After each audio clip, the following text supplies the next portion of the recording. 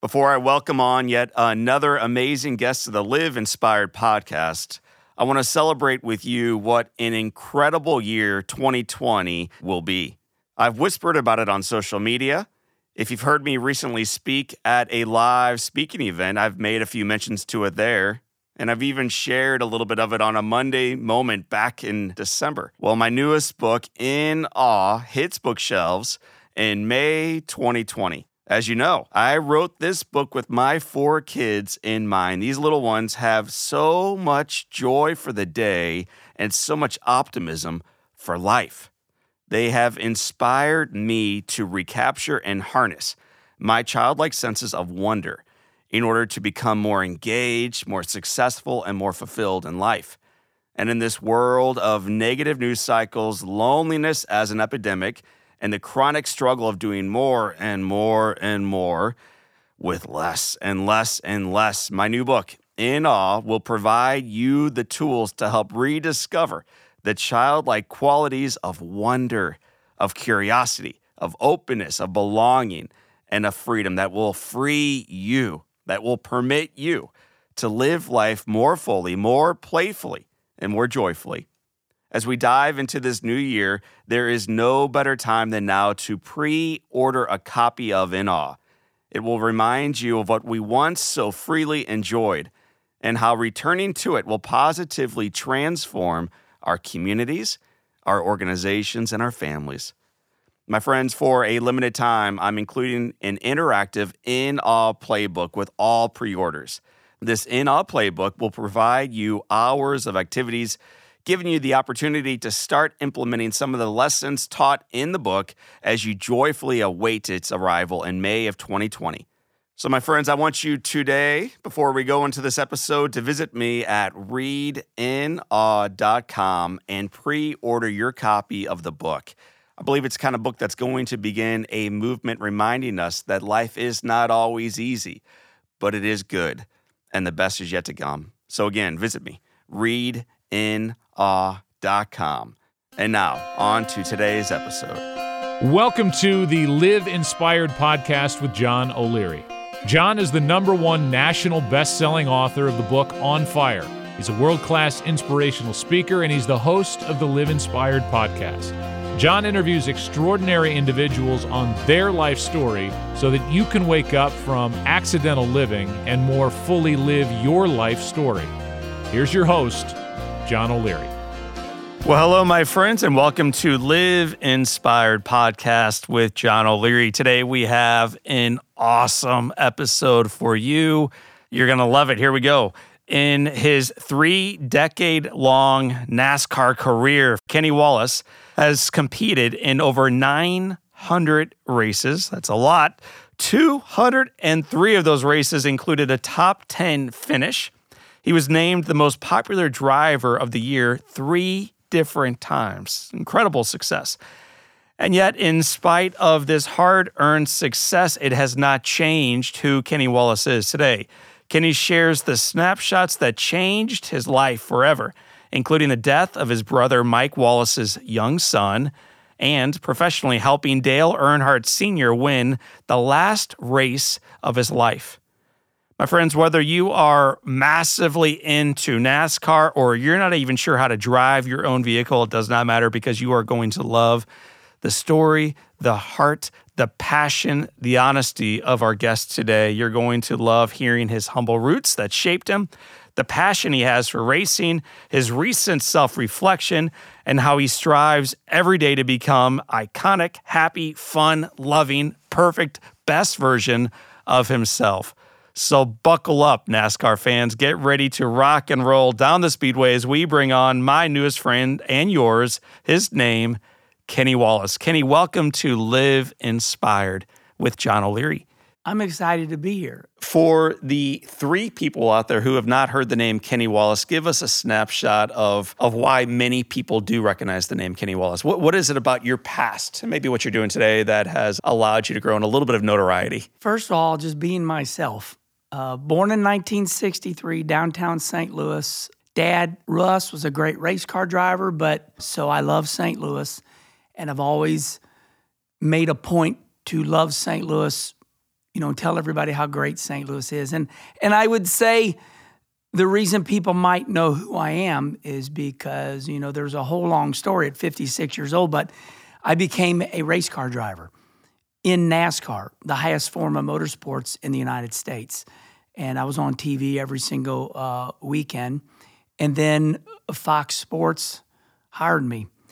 And then I went into a different stratosphere.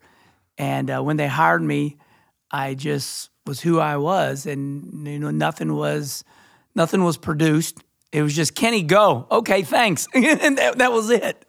It's the best of your work, and you and I were talking offline about how awesome it is to be who you are, to not put on false airs when you're driving or when you're accepting a trophy or when you are signing a check or visiting kids in a hospital or being with your wife or kids. Like, it's amazing and rare to be who you are and to be happy with who you are when you're there. Part of the attraction to you and why I look up to you and always have, Kenny, is that that's who you are. And yet what I also know to be true is we don't get there by ourselves. And we don't get there because we got a big old check at the end of the rainbow. You mentioned the name Russ. I know Russ was half of a duo who influenced dramatically your life as a child.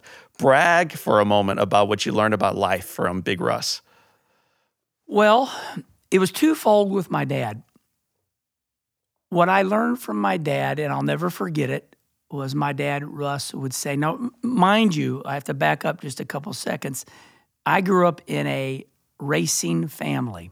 My Uncle Gary owned OK Vacuum and janitorial supplies on Manchester, right at Manchester 270. And my dad ran the domestic side, like household vacuum cleaners. And my Uncle Gary and my brother Mike, they ran the big street cleaners. So that's the type of family. And my dad said to me one time, I'll never forget it, my nickname's Herman. And he said, Herman, he says there's parts replacers and there's mechanics. We're mechanics. And that really hit home. And what that meant was we fix things. We don't order a part. And if we need the part, okay, we have to get it. But for the most part, that stuck with me about everything. And, growing up in Rolla, Missouri, and then, Arnold, Missouri, everything was about what do we got? How can we fix it? Money, what is that? Until later in life, I realized I really needed money. Yeah. But that was probably the best thing my dad could have ever said to me. But the other side, the negative side, was Dad was born in, I believe, 1934. And so if things didn't go good, if I didn't run good in a race, and nowadays I realize I took it wrong. It was like, why? How come? I'm like, Jesus, Dad, I run second, to Dale Earnhardt Sr. But why? Later, I learned that Dad wanted to know why so he could go tell his friends at the Waffle House on Sunday mornings. My dad's office was the Waffle House on Sunset Boulevard in Charlotte, North Carolina. But even way before that, I still felt like I was being roughed up. And now I'm totally pissed that I never realized that he was just trying to create conversation for me so he could defend me for his friends. Yeah, the reason... Did he ever tell you this, or did you learn that through wisdom and secondhand? This was a big year for me. I think I learned it maybe a year or two ago on my own. I guess becoming a dad. I have 3 daughters and 4 grandbabies now. And boy, I know my brain goes everywhere, but it's like Kenny Rogers becoming a superstar at 41 years old. That's right. I mean, I'm just starting to learn about myself at 55, 56 years old. Tell me what you learned about yourself from a woman named Judy. My mom, wow, what a badass. Oh, totally. Mom's still living.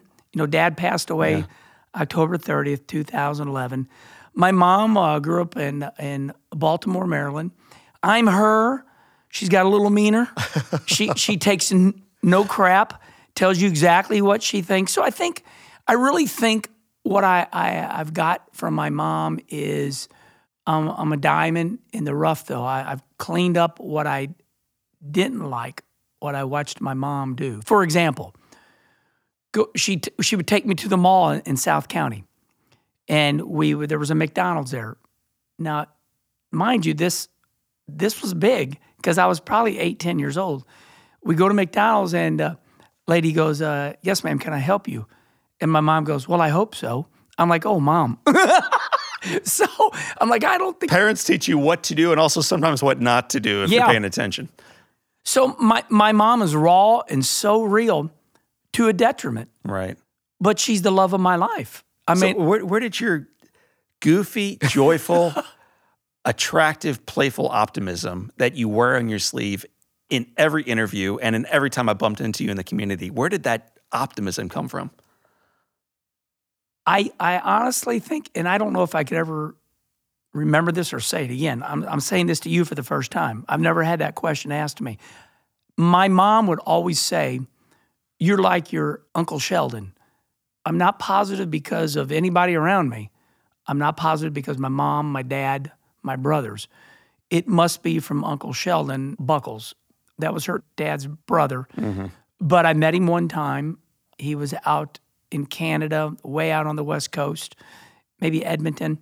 But it has to come from somebody I never met because I know the people around me and nobody around me. And I've said this before on the Dale Earnhardt Jr. show. Right now, I love this because this is like therapy for me. Were you more nervous in front of Dale Earnhardt Jr. or John O'Leary? Dale Earnhardt Jr. Come on, man. I was more nervous in front of Dale Earnhardt Jr. because I know your story and I can relate. And Dale Earnhardt Jr. is guarded.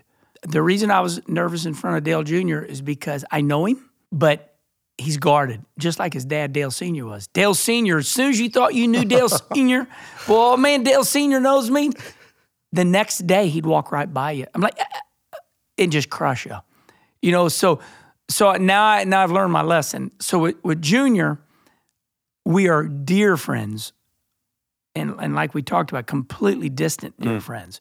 He knows that I have his back and vice versa. I know he'll do anything for me, but I've learned not to even try to be his close friend. I know we're super close friends, and that's why I don't ever even talked about it, you know, but yeah, but no, I know your story. I can relate to you. You almost did not graduate high school. I read this somewhere, and you, I believe, spent 72 days not in school. Right. True. Chasing the dream. Right. What was it about racing that caught you hard at such a young age? That is an incredible question. Wow. It's a wonderful time in my life. I can remember one night we got done racing at Lake Hill Speedway in Valley Park, Missouri. Now, I'm not saying this is right. Remember, I'm a kid. How old were you? Oh, gosh. Maybe 8, 9. We were at a Denny's. The end of racing season was starting to come. It was August, something like that. And my mom or dad I think they barely said, okay, now you got school tomorrow. I was destroyed, started crying because I felt like if I went to school, in my strange way of thinking, that it was going to take me away from the race car. I loved racing so much. And I don't even think it was the competition. I now that I look back on it, it was Rusty, Mike, Mom, Dad, all of us in the shop, in our little 2-car garage. Mm-hmm. It was a way of life. I was so, and to this day I was so in love with racing back then. And this is embarrassing for me to say, but I don't care. I remember being in, maybe it was 6th grade, maybe 5th, I don't know, Merrimack Heights. I remember sitting and thinking, can I move my body closer to which I think would be the racetrack? I mean, 6 inches. My love for racing, it was just crazy now that I look back and I think about it. I just loved going to the races, you know. It was the process, right? Mm-hmm. It's no different than growing up a Cardinal fan. I mean, like me right now, I know what highways I go. I go 55, I get off, I park at patios. I know the guy that I pay the money. I feel like I'm taking a walk down memory lane with an old friend. That's awesome. Me too. Awesome. You mentioned your love of racing. I want to come back to it, but I want to talk about your love of something else first. Mm-hmm. When I see the biggest goofy grin on your face, you're usually not in front of a car or an engine block. Yep. You're with a lady named Kim. Yep. I think you've been with her 35-ish years. Met Kim we got married June 23rd, 1984. I met her in 1980 as we were starting school. Specifically, second wing photography class. and I'm sitting in my seat and the bell rings and her and her sister are late coming into photography class. And now, mind you, my wife is like German Indian, but I always say she reminds me of Sophie Loren. Kim, my wife's got that dark skin. Comes walking in like Bo Derek. and I'm like, oh my God. So yeah, I chased How old were you when that happened? Well, I graduated a little early, not because I was smart by any means, but because the way my birthday fell. So I was probably 16. So you met your wife when you were 16. When did you begin dating? We got into 1981. The school got going. I chased after her. She played hard to get. So I would say in the winter of 1981. Yeah. We could talk about what it was like in 1981, the puppy dog love season. I'd rather hear about 2020. Yeah. And what it's like 35 years in and the ups and downs of life. Yeah. What is it about Kim that you are still so wild about today? The biggest thing is that she's all Kenny all the time. And it would crush me to let her down. From things like I ironed my clothes all the time because she wanted me to look good. You know what I mean? You know, when they were voting me for most popular driver, she was campaigning for me. She lived my life so long that I started going, gosh, this is really selfish of me because it's always about me. And I remember telling her all the time, hey, when we're done doing this, it's going to be all about you. You know, I mean, listen, we have been in big fights, hollering and screaming. I threw something one time and she goes, oh, good, tear your house up. It made me laugh, you know. She taught me a lot. But, you know, I always say that marriages are hard. Ours was not a bed of roses because I don't want people to think, you know, it was. I appreciate that. It was hard. But I truly, my hand on a Bible, I love my wife more than anything in the world. You know, so things are good. Things are different now because we're older. But yeah, I think that's what it was, you know. And it was kind of the way I met her. She's still the same way to this day. Plays hard to get.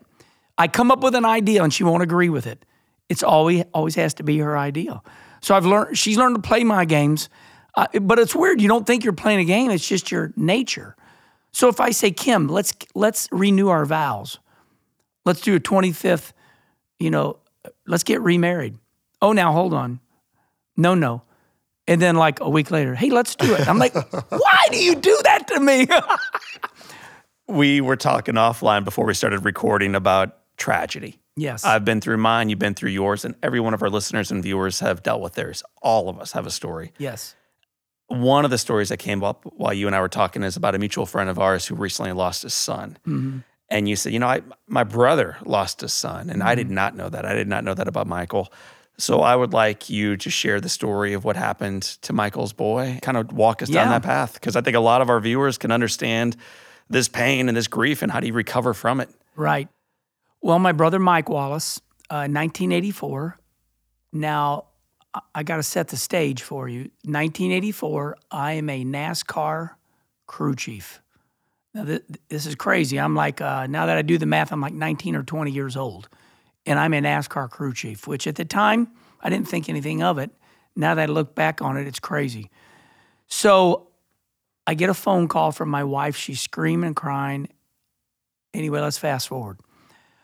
My brother Mike gets out of his pickup truck and looks and sees his son, baby Mikey, dead on the driveway in Arnold, Missouri. Now, I'm doing a lot of fast forward because I know details. We immediately get on an airplane from Charlotte, North Carolina. When I say immediately, I'm like 5 o'clock. Maybe it happens around noon. I'm on a plane at 5. And when me and Kim get to Lambert, St. Louis Airport, my brother Mike and his wife Carla are there to pick me up. Now that I look back on it, I guess they were in shock. I go and help Mike pick the casket out. Now, these are things I've never talked about to anybody except you. I don't know why I'm picking you. I think because I know you had a rough time, so I can relate. Listen, there was a massive amount of trials and tribulations through that whole situation. But there's snapshots about that moment, those times. And I'll never forget coming out somewhere around Baldwin Road, and there was newspaper stands, right? And there it was, the Globe Democrat or the Post-Dispatch. And the front page of the paper said something like, a Wallace Racing family mourns loss. Yeah. And there's a picture of baby Mikey. And I was like, oh my gosh, so, and then now you fast forward so many years, my brother Mike has been roughed up, and I've watched him go through that, and have to live with that. And, but my brother Mike's paid it forward a lot, just like you are. So the way you and my brother Mike have in common is that Tony Stewart, the great Tony Stewart, 3-4-time champion, but just always mad. Now listen, I always do a disclaimer, and I mean this. I do really care for Tony Stewart, but man, he just there's always something. There's an edge. There's an edge, or just something in his craw all the time, and he's winning everything. He's living what other people would think a dream life. So my brother Mike, now this is Tony Stewart telling me the story. Now, he says, Kenny, your brother did more for me than 6 therapists or psychiatrists could ever do. So my brother Mike went up to Tony Stewart and said, hey, I need to talk to you, man. Here's what happened to me. And you're upset because somebody spun you out, or, something happened in your childhood or whatever. So the great Dick Trickle, who was my mentor, he tells me that, and I remember we take snapshots in life. And those are one of the snapshots. It's a big one. Yeah, a big one. So Did it change the way you cherish the time? Because I think most of us young parents don't even realize the sacred gift that a child is. You put them to bed, you bathe them, you get through the day. Thank God, got through that day. Then you get on with the next one, and you keep almost wishing the day away. yeah. You were younger than that when it happened, which means you were able to see your children, recognizing every day past little Mikey's age was a gift, something that your brother never received with his son. Did it change the way you raised your kids? 100%. So I'm drinking out of my own coffee mug right now. This is from my first grandbaby, Charlotte. That's we call her Lottie, Poppy's coffee cup. So what it did to me was, well, for example, Charlotte, my grandbaby right now, 3 years old. I look at her all the time. I go, Charlotte, Poppy loves you. I love you. And I tell a lot of people I love them. And it all has the same meaning, but more maybe to my immediate family. And about 2 weeks ago, my wife said to me, Charlotte did something. And Charlotte looked at my wife and said, Grammy, Poppy loves me. He says he loves me. And just in the rawest moment, when you tell somebody you love them, if you tell them what love means, look, I love you. It means I care for you. It means I'm going to do whatever I can do for you. I'm not going to ever pass up anything. I'm going to hear you all the time. And I believe, they just can't take things for granted. You ask my kids. My kids, they're way more mature than I am. And I mean they grew up more mature. Yeah. And I look at them all the time. I love you. Give me a hug. They think it's goofy, but I'm doing it because of what happened early in my childhood. I'm always curious when you meet a celebrity, and you're so humble, you probably don't even identify with that term, but it is a reality. You walk into a restaurant, you walk into a Waffle House, you walk onto a raceway, people know who you are, and they don't so much know who your wife is or your daughters are. And I always feel for the kids. Yeah. How do they feel when their daddy walks out for a family dinner, walks into that restaurant, and everybody immediately pulls you to the side and wants a minute of your time? You're the kind of guy that says, sure, you can have a minute or an hour. Yeah. How did your kids and wife deal with that? I think first of all, I know for a fact my wife was proud of it. Her back would get straight. That's my high school sweetheart. Now the children, Brooke, Brandy, and Brittany. Now Brooke's 32 now. They're all right around. They all grew up within 2 years of each other. Now it's funny because now my daughter Brandy, the middle one, she can express herself. Like Brooke, they're all wonderful. They really are. But Brooke is a little more guarded. Brandy will just say what she's thinking. I'm starting to learn that they're enjoying things now more because they're going, oh, now I know. I mean, just the other day, Brandy said something like, oh my God, thank you so much for watching the babies. Now I know, oh my God, I can't believe what you went through with us. But, they grew up, they watched it, they were seeing people, whether at Ponderosa or wherever we're at. And it's only nowadays that they're commenting on it. So my daughter, Brooke, the most mature one of them all. I mean, she's 32, literally going on 45. Seriously. It amazes me how mature she is.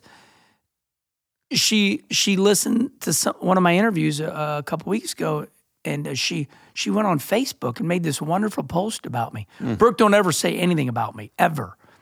And she's behind the scenes, so to speak. And she said something wonderful about me, and I was like, oh my gosh. It's because she was listening to an interview that we were going through things that she didn't know about me.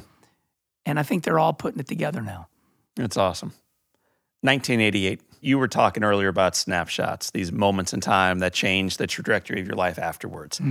Martinsville Speedway. Right. I think it's September. Yep. You get a pretty big chance. Yep. You got a lot of big chances in your life. You're a self-made guy, but you did very little of it all by yourself. Right. You got a huge chance. Take us back to Martinsville Speedway, 1988. So I'm in St. Louis, 1986, 87, 88, and I'm trying to become a race car driver.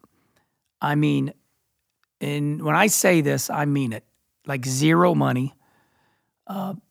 Not borrowing money from people, but somehow, Kim's working in the cafeteria, Pope's cafeteria at Manchester and 270, then another one on Tesson Ferry, and I'm working, I'm repairing vacuum cleaners, 86, 87, 88.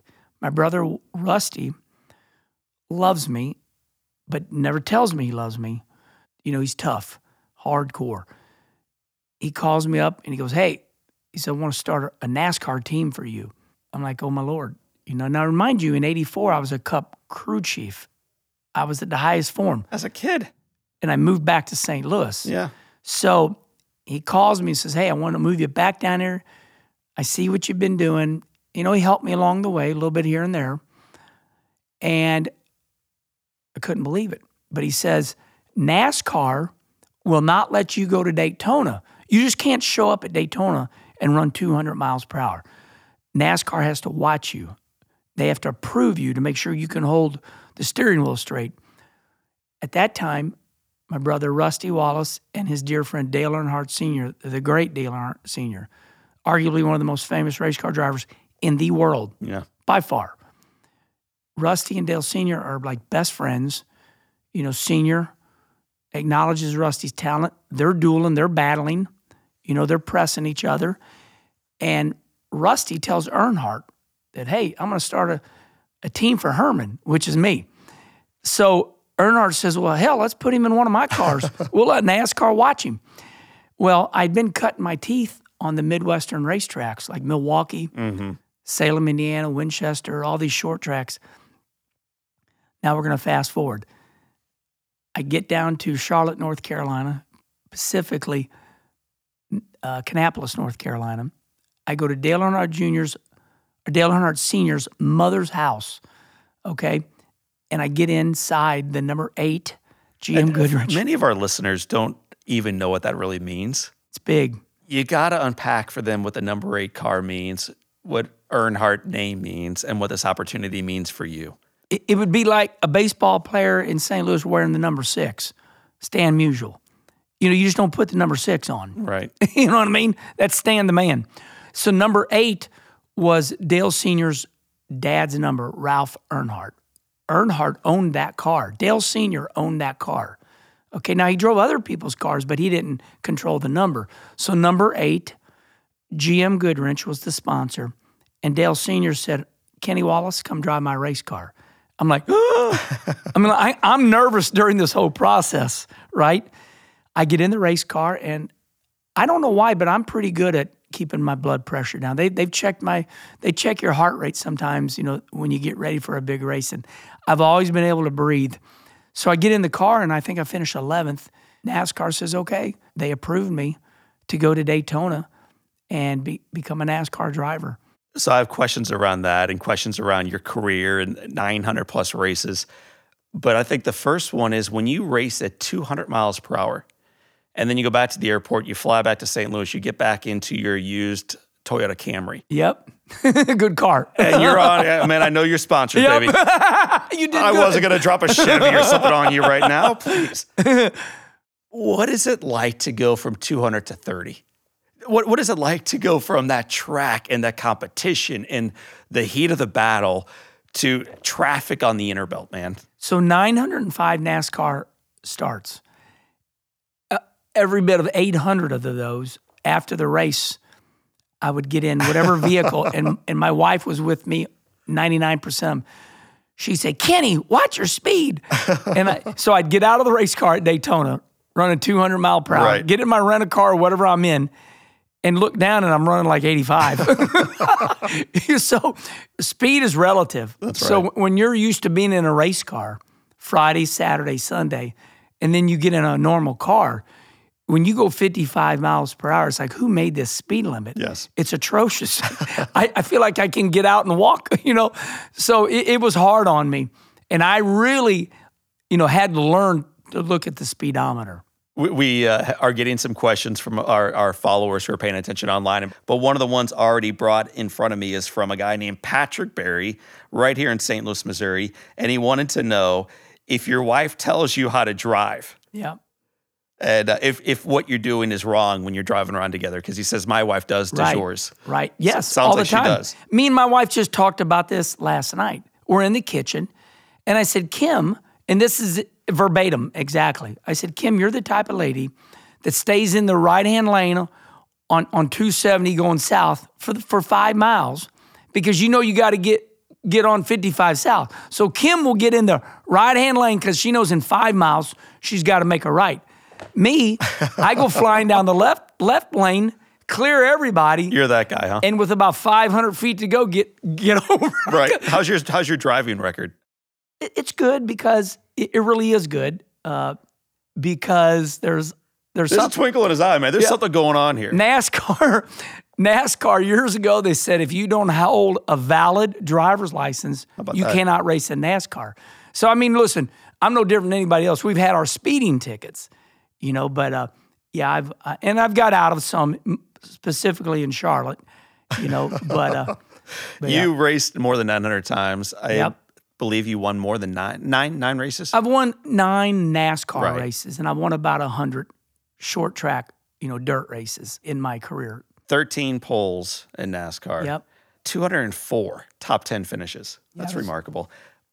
One highlight, and I know it's almost impossible. It's like having you pick your favorite kid. Mm-hmm. What's the one highlight for you looking back on that? Oh, that career? man. Not the wins, not the most popular drivers, not some of my favorite trophies. It has to be helping Dale Earnhardt Sr. win the last race of his life, and I finished second at Talladega in the Winston 500. Arguably the biggest racing moment in my life because Dale Sr., forget about racing. I'm talking Dale Sr., just say the name. It's kind of like in the racing world, it's like Muhammad Ali. It's huge. Baseball players, football players, they all want to be Dale Sr. Every man wants to be Dale Sr. Mm-hmm. He was the Marlboro man. He was a man's man. And Sr. was good to me. Remember, he gave me my first start. We're there at Talladega, and we both have really bad pit stops with 10 laps to go.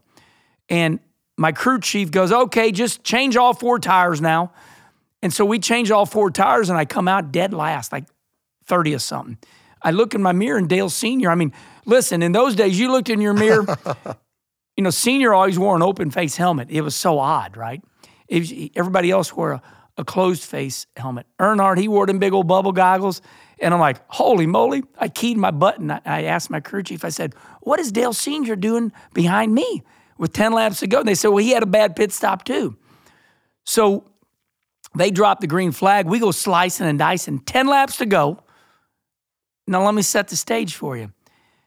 If Dale Earnhardt Sr. wins this race, he gets a $1 million bonus. There's this deal out there called the Winston No Bull. It means he ran in the top 5 in the race before this qualifier race. So the top 5 from these races before, if they won the next race, they win a $1 million bonus. Well, I'm not really thinking about it. They dropped this green flag with 10 laps to go, and I'm thinking about myself. I go slicing and dicing, and I'm making gains. I'm making big gains. Somehow, Senior gets by me, and he's wearing white gloves that day, right? You would think the man in black would be wearing black, mean gloves. He puts his hand up, and it looked like a paw. And I'm right behind him. I'm almost pushing him. And he's like, if I were to use words, it would say, help me, Kenny, please help me. Dale Sr.'s asking me, Kenny Wallace from Arnold, Missouri, help. I'm like, okay, we're all in this together. Let's go. 205, 210 miles per hour. I start pushing him. Now, in those days, you really couldn't bang into him, but nobody could get between us. I stayed loyal to him. He wins the Winston 500, wins over $1 million. And when I get out of my race car after finishing second, all he talks about is how great Kenny Wallace is. Changed my life forever. I never heard that story. Oh, that's accurate to the max. I mean, and Senior has 70% of the fans. And they all came to me. And then, in February, the next year, he gets killed, in a wreck at Daytona, in the Daytona 500. Mm-hmm. So, yeah, my life is incredibly strange. And like I said, I got about 100 trophies, and they all mean a lot to me. And I can tell stories about every one. But it's a trophy that I don't have. That's awesome. There's so much meaning to that, man. That crazy? So that's one thing that you love. Yep. What's one regret that you have? Well, I don't think I have regrets. The moment that changed my life, it's like this. It's like my eyes are blinking right now. It's that moment. It was, and we've made up since. Felix Sabates, self-made man out of Cuba. The Batista regime took over Cuba. He escapes. His dad was big in sugar. And Felix Sabates escapes to America, selling cigars at the Miami airport. Literally goes right up here to Jeff City, goes to college, becomes a good millionaire. And fast forward to 93, asked me to drive his Cup car, my biggest break of my life. The year doesn't go good. The crew chief convinces him that it was me. And like I told somebody earlier, maybe it was me. I don't know. But man, I didn't even get a shot, and fires me. And at that point in my life, I had never been fired, but I have never been so humiliated. Mm-hmm. Because when you get fired from your first big ride, you're branded. It puts a cloud on you. And thank God that I recovered quickly. That team shut down. I went on to winning again the very next year in the Xfinity Series. But that was the worst moment of my professional career. I mean, professional career. I'm not talking about life. Yeah. It devastated me. And there's a lot. Listen, I've had way more downs than good. I can name all the bad stuff right away. Wrecking at Loudon, New Hampshire, knocking me out, positional vertigo. My wife catching my vomit in her hands. And my throw up is going in my wife's hands. That's another reason I love my wife. I had what they call a positional vertigo. I cracked 3 ribs. I was knocked out.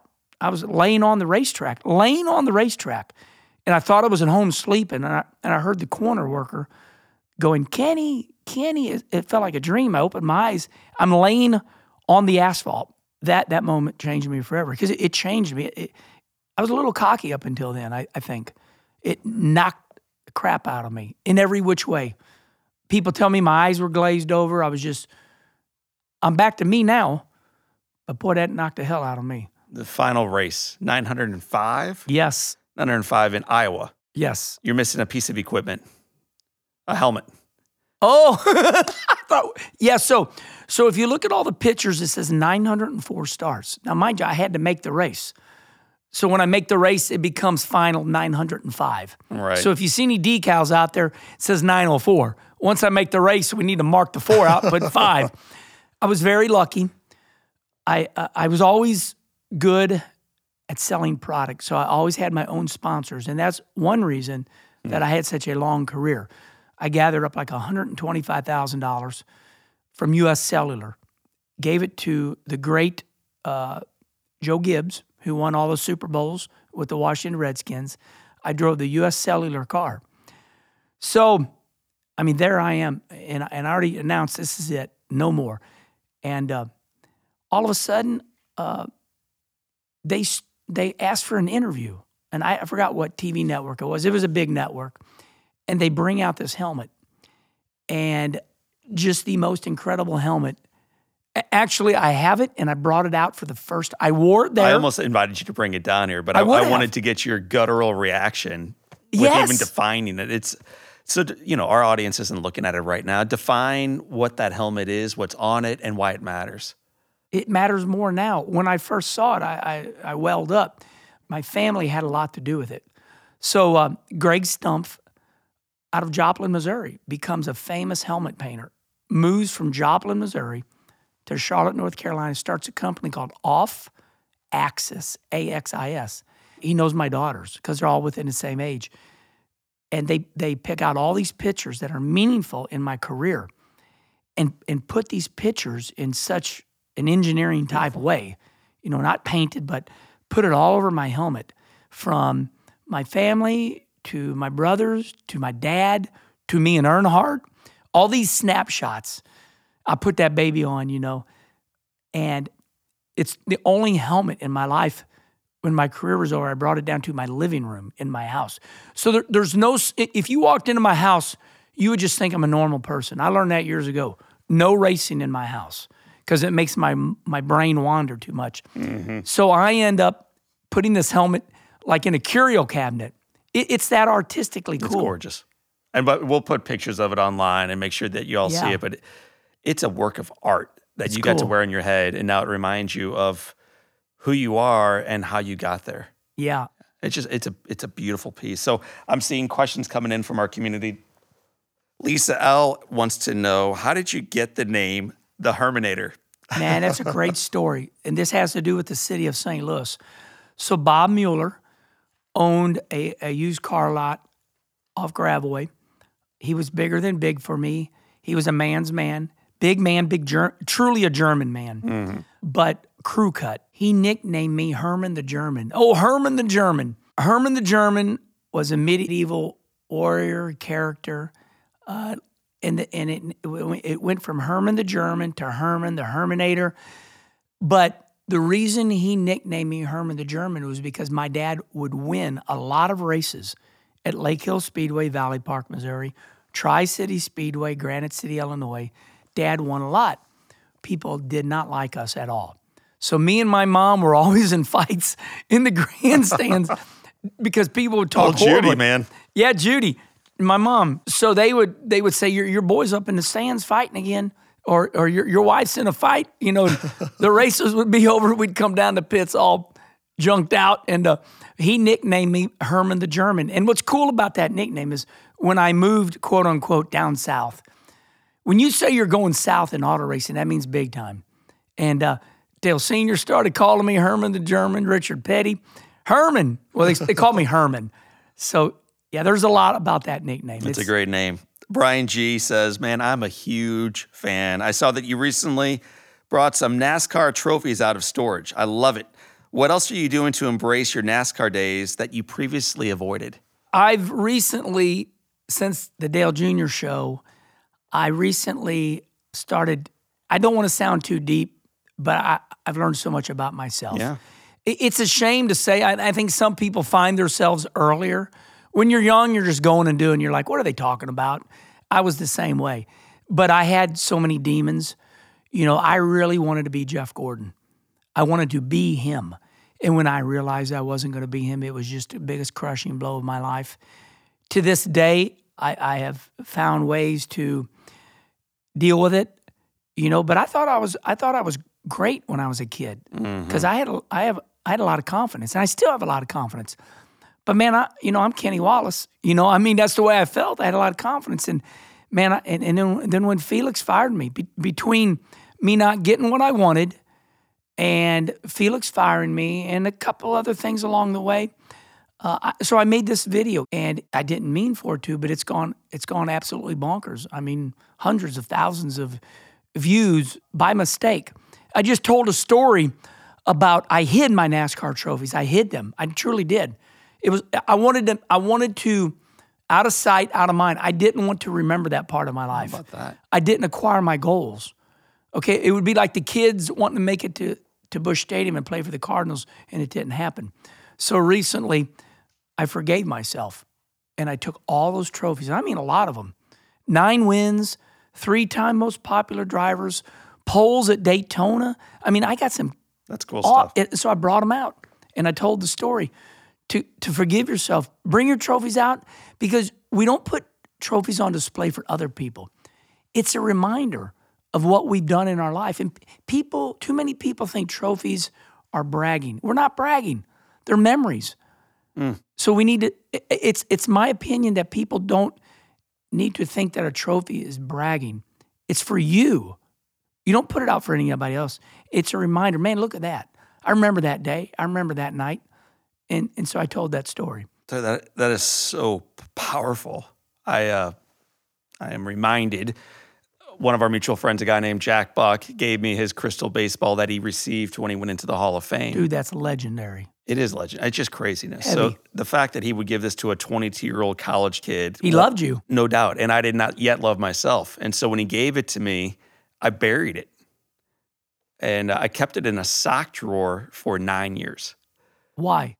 Same reason you hid those trophies, man. Didn't like that part of your life. You didn't like who you were. You didn't like the relationship. You didn't feel worthy of it. And you certainly did not feel like a success story. Right. And the trophies, in some regards, might remind you of who you aren't.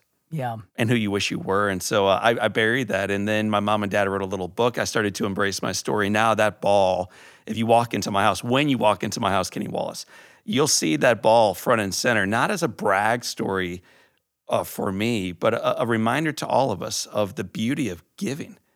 And I told you we have a lot in trophies common. are about, man. Like, it's not about. I love it. Me too. But Yeah. I hadn't thought about that in years. I just want to say one more thing, because this is where I'm at in my life. It's like when people say, "What do you got in your DVD or podcast or whatever?" Right. You know, don't think that winning is bad. It is the strangest thing in the world. There's a phenomenon out there, like Coach Belichick and Brady with the Patriots. They are in fear. People who win are in fear that people will think badly of them. That is so dumb. It's a bad word, dumb. But It's a perfect word. you shouldn't think like that. Now, there is etiquette, right? Hey, I won, man. Woo! I'm excited. You know, and then maybe you celebrate that win until the next one. You know, if you win that night at Busch Stadium, celebrate till noon the next day or whenever you got to start over. But the theory of don't celebrate is atrocious. It shorts you of joy and happiness. So, you know, that's what I've learned about myself. It is the weirdest phenomenon that I've just caught on to at 56 years old. People win, and you're supposed to act like it don't mean nothing because you're worried that somebody else is going to be mad at you. Dumb. You also mentioned something else that's dumb, is you recognize about yourself 56 years in that you are happy. And you're also recognizing, and it's surprising to you, that most people aren't. Yes. What would you say to our listeners, our viewers, people we bump into the street who, not through depression or grief, but just through the misery of daily life, the monotony of existing, they're bored by their existence and they're not happy? What would you say to them right now listening? I would say this, and it's, you know, I have so many things that I've learned, right? But I just got to tell you, if I could I need 1 minute with them, and I would say, you know, look, I grew up the way I am, and every single day of my life, when I went to school, everybody told me I was weird, I'm crazy, and it took me till this year to understand. It took me to, you know, it hurt my feelings a lot, and I learned that I'm completely abnormal. I never realized that being happy is abnormal. It is a fact that being happy is very abnormal. Sometimes I feel like I'm the only happy person in the world. And that's sad. People should work, not mask it, but you should work. This is what I learned. You should work at being happy. People say to me sometimes, "How are you so happy? Is this fake?" I'm like, look, being happy is a lot of work. Try it. And I'm not preaching. I'm just telling you my story. So finally to this day, this day right now, I can't believe that I grew up my whole life misunderstanding that people, didn't like me, couldn't stand me because my laugh is loud. I'm bodacious. I am overbearing sometimes to me because I have Tourette's and ADD and I'm hyperactive. I wear me out. There's 2 or 3 of me. There truly is. But don't settle for asking, why am I on earth? Don't ever do that. I would say don't ask why you were born. Enjoy it. Seek help if you're not happy why you're born, because that's a true phenomenon. I don't know why I'm born. And people seek out religion for that, to go to the Lord. Why am I born? What's my purpose on earth? I just say enjoy every minute. Go to baseball games, Cardinal games, just do. You've been enjoying every dang minute of it. And we have, Kenny Wallace, just a few minutes left together. I wish we had a couple hours left, and we will do this again with your permission. Yes. 7 questions that we ask every one of our guests. Okay. And so they tether astronauts and artists and magicians and musicians and everybody else that you can think of that we can look up to. And you're one of them now, man. Mm-hmm. But what is the best book that you have ever read? That's question number 1. What is the best book that Kenny Wallace has ever read? Probably my most recent book. First of all, there's an Aerosmith book written by Steven Tyler that I really liked. Maybe it's Walk This Way. I think it is Walk This Way. And that book changed my life because Steven Tyler and Joe Perry would get in these arguments. And Joe Perry would always say to Steven, why this, that? And he said something that I kept with me my whole life. He would look at Joe and he'd say, it's part of the journey, man. In other words, Joe was always, why this, why that, this, that.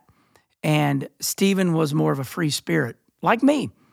But when I read that book, and there's a lot of other great things in there, but just out of that whole book, Joe, it's part of the journey.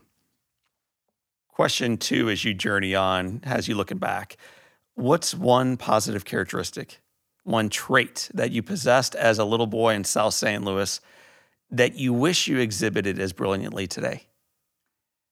I am told that when I walk into a room and it's quiet, it's not that I talk, it's just that I break the silence. Hey, how you doing? My name's Kenny Wallace. My CPA accountant, Ashok Chaggar from India. He'd say, Kenny Wallace. You got that, that dialect. Yeah. Kenny Wallace, you've changed me. When we met, I was very shy.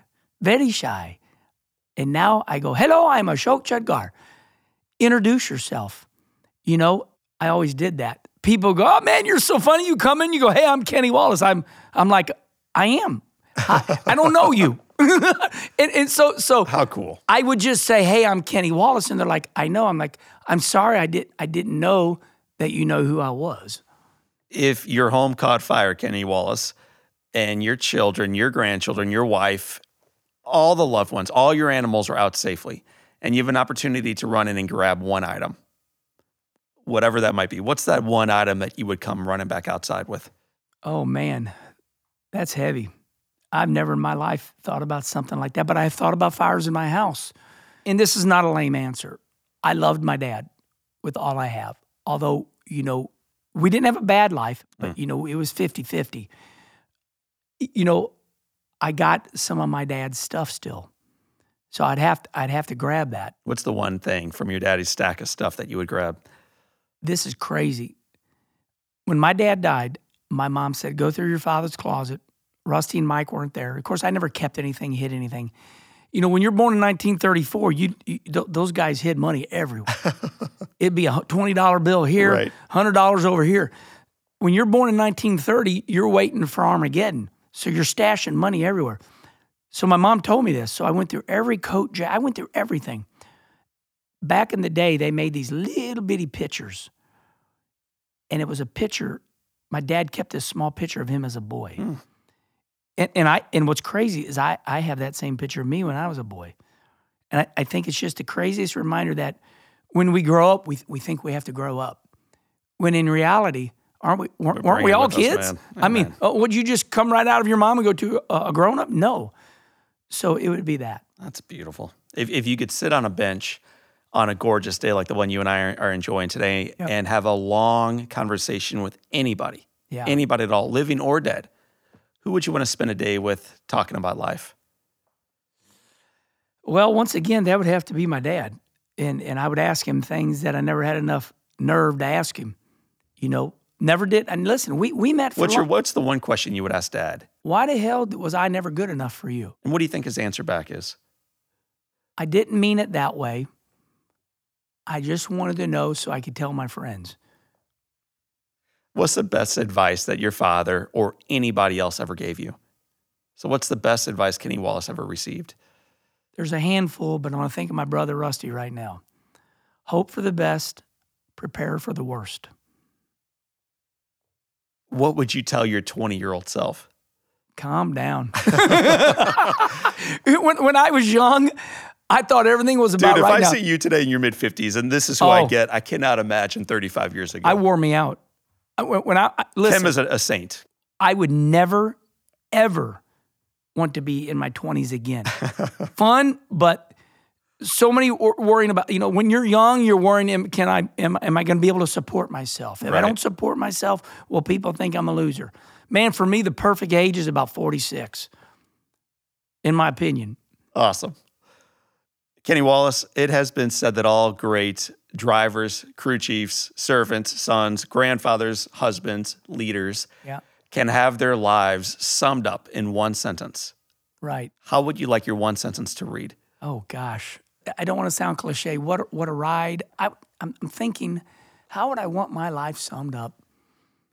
Excessive happiness from Paul Patch, the story. When Robin Williams was in trouble and got fired for being too happy. Excessive happiness.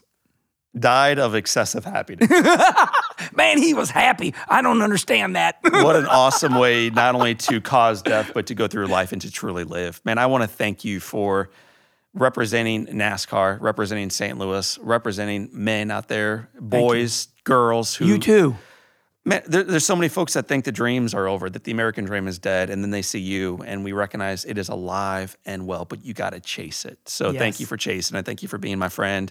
My friends, that is Kenny Wallace. I am John O'Leary, and today is your day. Live inspired.